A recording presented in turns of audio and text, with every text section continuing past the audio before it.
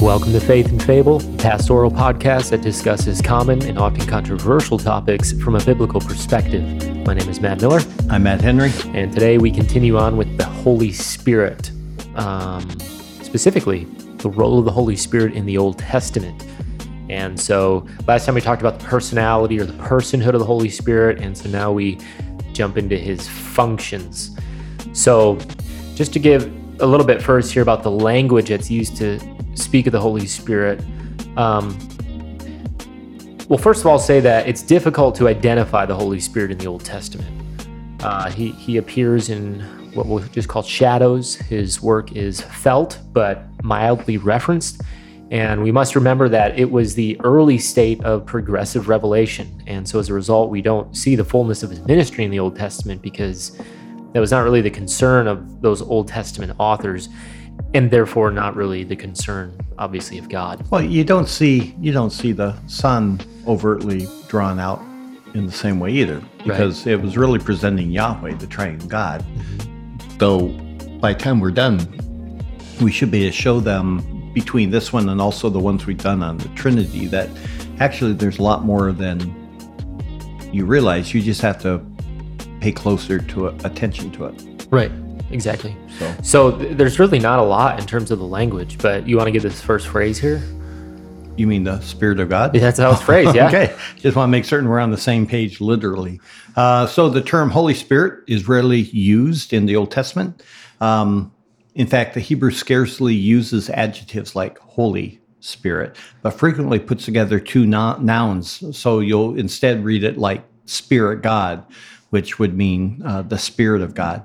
And you see that phrase picked up in Acts chapter 2, 16 to 21, that gives a clear indication that the New Testament authors understood the Old Testament phrase to be an identifying reference to the Spirit or the Holy Spirit.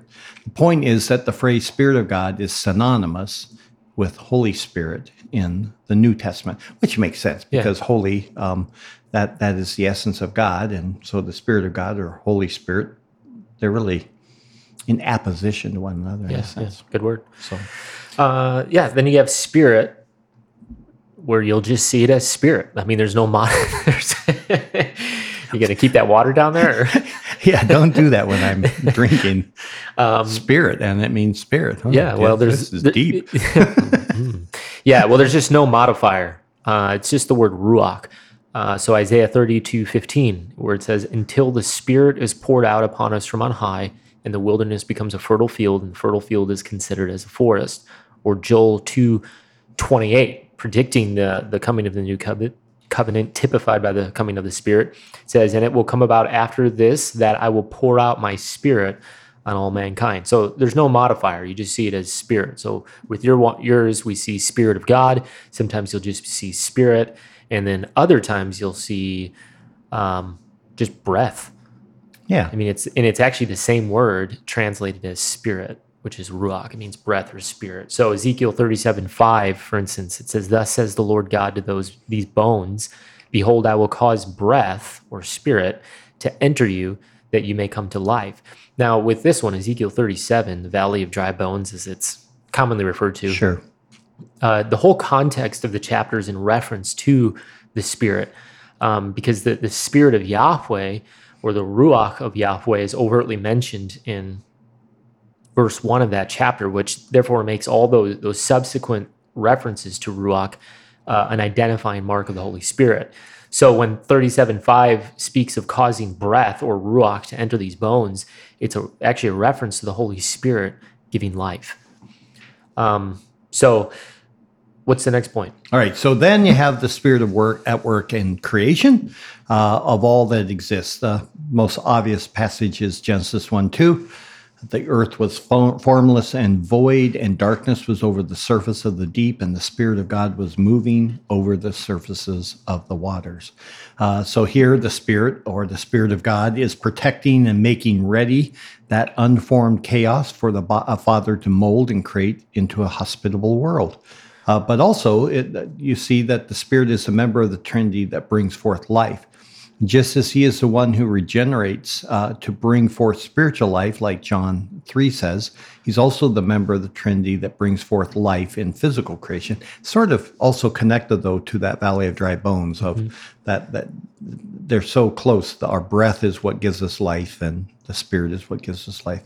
But that's part of his economic function. You'll recall that speaks of his duties or role, not his essential being. Just as the Spirit is the one who raised Jesus from the dead, which is what Romans 8:11 says, so it will be the Spirit who will raise the dead in Christ.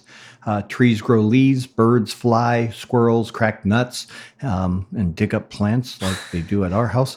And humans blink their eyes. Why? Because the Spirit brings order and life and animation, which is kind of cool, because then you start to realize that you just see his handiwork just where you see life existing. The Spirit's there. Yeah, you're like, this is the work of the Spirit. And so, again, this is one of the Spirit's economic functions. It's interesting.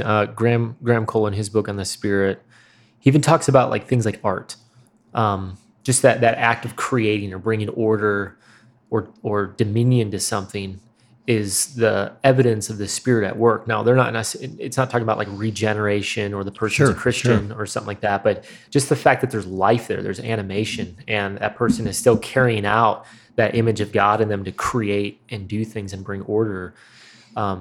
That's still the Spirit in some way at work, and we don't think about it that way. Well, I think that Romans 1:18 and following is going to be far more terrifying for everyone than we really realize, where it says that though we knew him as God, we did not honor him as God nor give thanks. That in everything we shifted our joy and our hope and our love and our worship to the creature rather than God, because of just things like that, that in the most basic things that everybody is doing, God is present there and is enabling you to do it in some way or another. And we don't pause to give him thanks for it. And I think it's just heaping that wrath. I mean, picture that with billions of people at any given moment, just going about their life with no thought of the Creator who has given them these things and does these things with them and in them.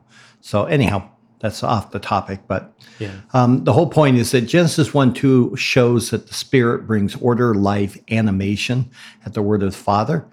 It was the Spirit was merely moving over the formless, chaotic waters.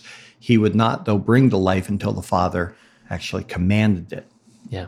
So not only does the Spirit bring forth life or give life, but he also preserves and protects. So Deuteronomy 32:10-11 says, he found him in a desert land and in the howling waste of a wilderness. He encircled him. He cared for him. He guarded him as the pupil of his eye. Like an eagle that stirs up its nest, that hovers over its young, he spread his wings and caught them. He carried them on his pinions. Now, he's the Spirit. It's speaking of the Spirit here, and the Spirit's described as hovering over them like an eagle does her young. He's protecting and preserving them, in other words. And again, it's a work that here is attributed to the Spirit. Another one is Isaiah 63:7-14. That's long. Let me read it, and then you can comment. He says, I will make mention of the loving kindness of the Lord, the praises of the Lord, according to all that the Lord has granted us, and the great goodness toward the house of Israel, which he has granted them according to his compassion, and according to the abundance of his loving kindnesses. For he said, surely they are my people, sons who will not deal falsely. So he became their Savior. In all their affliction he was afflicted, and the angel of his presence saved them. In his love and in his mercy he redeemed them. He lifted them and carried them all the days of old, but they rebelled and grieved his Holy Spirit. Therefore he turned himself to become their enemy. He fought against them. And then his people remembered the days of old, of Moses. Where is he who brought them up out of the sea with the shepherds of his flock? Where is he who put his Holy Spirit in the midst of them, who caused his glorious arm to go at the right hand of Moses? Who divided the waters before them to make for himself an everlasting name? Who led them through the depths? Like the horse in the wilderness, they did not stumble. And as the cattle which go down into the valley, the Spirit of the Lord gave them rest. So you led your people to make for yourself a glorious name. Yeah. So here, we see that it's, of course, the Spirit, the one who's prompting the people for the Exodus. But also, we usually just think about the Exodus event as God. God split the waters, God brought the people and led them, protected them. But here it's explicitly identified as the Holy Spirit doing this. He put the Spirit in their midst, and then he went and fought for them. He caused armies to flee, all those things. And then ultimately, at the very end, the Spirit of the Lord gave them rest when he brings them into that land. It's a really neat passage, though. Yeah. It also is kind of sad because literally he makes them, he blesses them, they forget him, and then they begin to say, who was it that led us? And it's like, what a sad picture of what apostasy does, but also the ongoing promise that Isaiah gives that he will restore them. But Yeah. anyhow, the third thing that he's involved in is the giving of prophecy and scripture.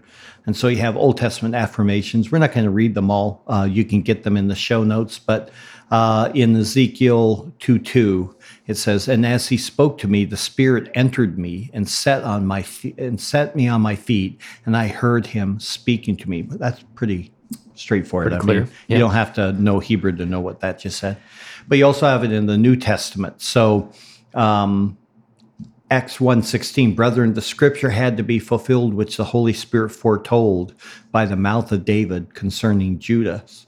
Or in Acts 4:25, who by this Holy Spirit through the mouth of our father David, thy servant, did say, why did the Gentiles rage and the peoples devise futile things? So each one of those are, even in the New Testament, seen that the Spirit is the one who's granting these words a prophecy. Yeah, in the Old Testament, right? Right. And then fourth, the Holy Spirit also is involved in conveying necessary skills and tasks. So, for instance, the constructing and the furnishing of the temple, Exodus 31, 1-5, "And I have filled him with the Spirit of God in wisdom and understanding, in knowledge, and in all kinds of craftsmanship, to make artistic designs for work in gold, in silver, and in bronze, and in the cutting of stones for settings, and in the carving of wood, that he may work in all kinds of craftsmanship." So there it's the Spirit who's actually giving these skills to accomplish this holy task of constructing the tabernacle. That's kind of cool. Yeah. And then also the Spirit's involved in administration within the Old Testament. Genesis 41:38. "Then Pharaoh said to his servants, can we find a man like this in whom is a divine spirit?" Who's that talking about? Can't remember. But the references I think it's Joseph, but Yeah. I'll check on that. sounds about right, Genesis 40, yeah. Numbers 11:25 as well. "Then the Lord came down in the cloud and spoke to him, and he took of the Spirit who was upon him and placed him upon the 70 elders. And it came about that when the Spirit rested upon them, they prophesied, but they did not do it again." Now here we see the ministry of the Spirit is not necessarily for the rest of a person's life in the Old Testament. It may just be for a very short time to accomplish a specific task or purpose of God. So he'll grant the Spirit to accomplish something, and then withdraw Yeah. this Spirit when that work is finished. Yeah, we call it in the New Testament, not the baptism, being filled with the Spirit. And we're not talking about the walking in the power of the Spirit. It's that unique filling, and whenever it happens, something amazing happens. Same thing in the Old, Yeah, just different terminology. right. Yeah, in the Old Testament, it's coming upon Yeah. or anointing. In Deuteronomy 34:9, it says, "Now Joshua the son of Nun was filled with the spirit of wisdom, for Moses had laid his hands on him, and the sons of Israel listened to him and did as the Lord had commanded Moses." Now, here's an example of where you see the Spirit's work being felt, but it's not explicitly necessarily stated.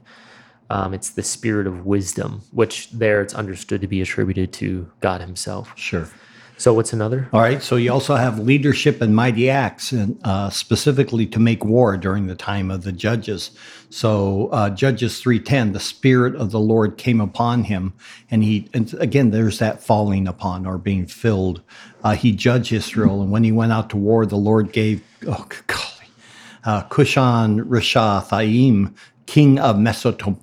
I can't say that word. My lips don't work that way. Mesopotamia. Good job. Into his hands, so that he prevailed over Cushan Rishathaim. I'm just paying you back for Sunday, you know? Anyhow, so you can look at the other two passages. They're easier to read, but they're all in Judges, all of them the falling of the Spirit of God upon the judge so as to bring about war. You also have the endowment of the early kings. So in 1 Samuel 16:13, then Samuel took the horn of oil and anointed him in the midst of his brothers. And the Spirit of the Lord came mightily upon David from that day forward. Again, it's no different than the Spirit filling a person in New Testament, and then they prophesy or they would heal. The Spirit's also saving work prior to Christ. Now, first, a general statement. The work of the Holy Spirit was essentially limited to a select group of leaders. And this now will qualify. It doesn't mean that the Holy Spirit was inactive in the lives of the ordinary common people of Israel at the same time, right? So, but when you look at it, his work is essentially operating right now within that select group. So a good biblical pneumatology informs us that it is the Spirit who gives life so that men and women desire to walk with the Lord and obey his commands. And we know from the full testimony of Scripture that men are by nature dead in their sins, actively hostile toward God, all of that as a result of original sin. So a full biblical understanding of the role of the Spirit tells us that the Spirit had in some way to interact with the common individuals in the Old Testament. In other words, nobody got saved. Yeah. Nobody believed in Yahweh unless the Spirit regenerated them. But that's not how we see the Spirit working out. The Spirit is explicitly spoken of in individual lives. Right. But yeah, and usually unique leaders. And maybe they didn't understand that the Spirit regenerated somebody so that they became a believing Jew, if you want to say it that way. But through progressive revelation, we're able to see, according to John, that Jesus says no one can come unless he's been born again. And he has to have been born of the Spirit. So now we can realize, then that's what's really going on back there. Not that it wasn't going on, but that it was just through progressive revelation now made obvious. Yeah, exactly. Would you agree with that? 100%. So you do then see primarily the identifiable work of the Holy Spirit in the Old Testament material, specifically being limited to these leaders, if you will. So there's three in particular. We see it with judges, we see it with kings, and we see it with prophets. So with the judges, we see over and over again the Holy Spirit stirs up these judges to deliver Israel from its oppressors. This is something known as the Judges cycle. I think Judges is probably one of the most brilliantly constructed books in the Old Testament, I think, because of these Judges cycles. So you have all these cycles where you have Israel would rebel, Israel would then be conquered by some oppressor.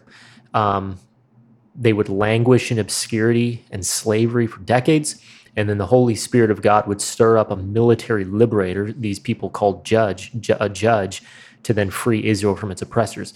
And you have this happening over and over again, and the way that Judges is constructed is every time they go back into sin and they're oppressed, and then God raises up a judge, the story's a little bit longer, and it gets bigger and bigger and bigger until you finally get to what's the narcissistic guy who's really strong? Samson.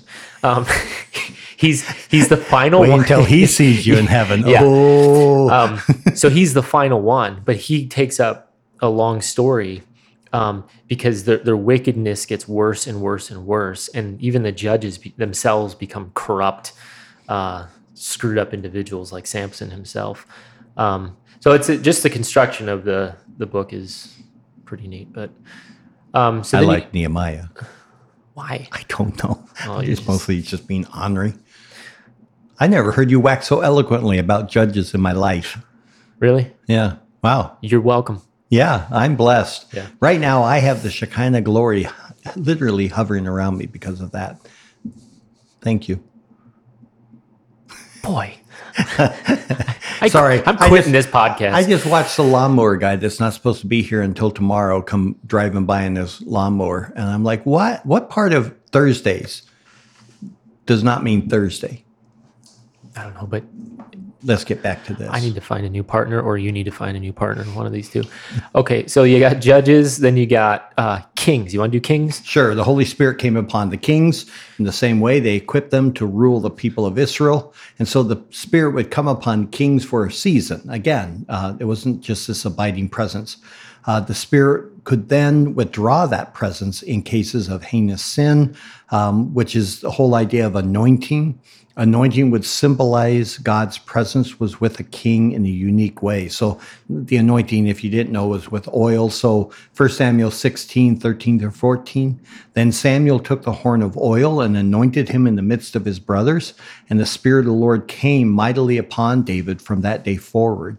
And Samuel arose and went to Ramah, and the Spirit of the Lord departed from Saul, and an evil spirit from the Lord terrorized him, which is also a little crazy because he's got that evil spirit. Mm-hmm. But this is what's behind David's cry then in Psalm 51:11, when he says, "Do not take your spirit from me." He saw what that looks like in the life of Saul, and he's like, I don't want that. It's not a loss of salvation. It's the idea that that anointing and that empowering that God places upon him would go away, and he doesn't want it to happen. Mm. You also see it with the prophets. So the Holy Spirit spoke by the mouths of the prophets.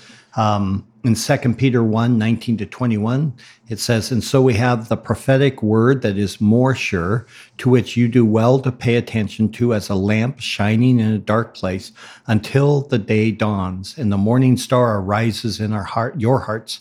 But know this, first of all, that no prophecy of Scripture is a matter of one's own interpretation, for no prophecy was ever made by the act of human will, but men moved by the Holy Spirit spoke from God." Yeah. Then the Old Testament also has a theme of great expectation. So there's a theme of anticipation that courses through the Old Testament. There's this anticipation of a fresh, new, unprecedented outpouring of the Holy Spirit that would take place in the future. And that is nothing less than the new covenant, something which, of course, is inextricably linked to the Holy Spirit. So there are three key passages. Jeremiah 31 through 34 says, "Behold, days are coming, declares the Lord, when I will make a new covenant with the house of Israel and with the house of Judah, not like the covenant which I made with their fathers in the day I took them by hand to bring up out of the land of Egypt. My covenant which they broke, although I was a husband to them, declares the Lord. But this is the covenant which I will make with the house of Israel after those days, declares the Lord, and I will put my law within them, and on their heart I will write it. And I will be their God, and they shall be my people. And they shall not teach again each man his neighbor and each man his brother, saying, Know the Lord, for they shall all know me. From the least of them to the greatest of them, declares the Lord. For I will forgive their iniquity, and their sin I will remember no more." So this is Jeremiah's prophecy regarding the stoppage of the old covenant and what would be in is the anticipation essentially of the new.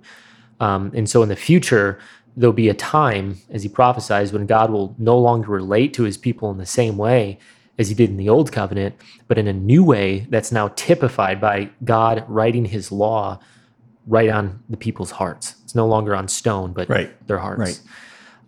So what's the second passage? All right, so Ezekiel 36 is, of course, is the other one that deals with new covenant in 25 to 27.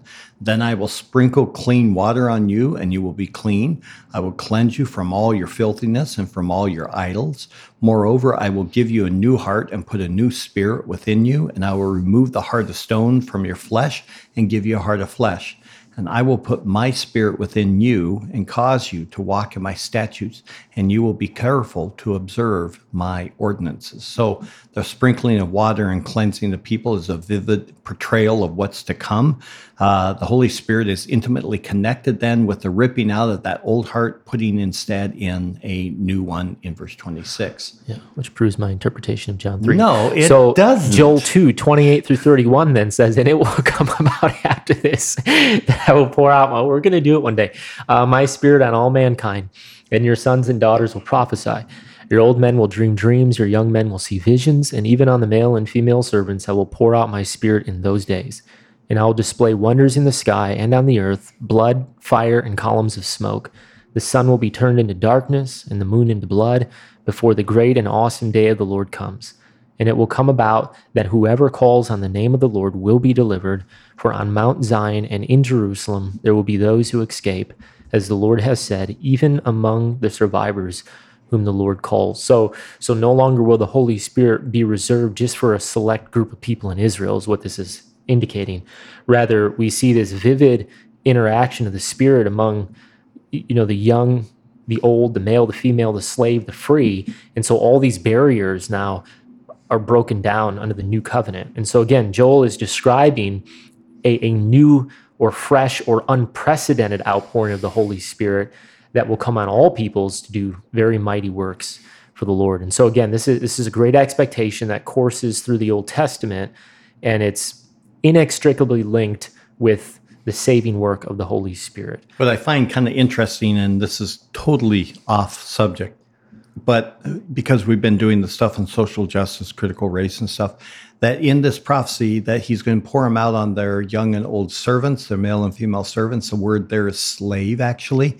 Then in other words, I'm not going to free you and then make you, and then we're going to promote up this whole new social new world order that's going to bring social equality to the masses, which is that argument. But rather that across the board, no matter if you're in that situation where you're a slave or you're a freeman, you will be given the Spirit, which is really all that matters. Yeah.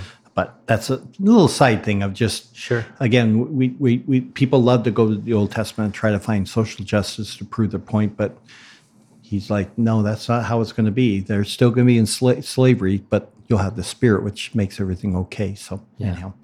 Yeah, good observation. So those are the three big passages, though, that are anticipating the new covenant. And the entire point is just to understand that one of the great markers of the new covenant is this new, fresh, unprecedented work of the Spirit, where he's doing something that he didn't previously do in the old covenant. So that's the point to understand.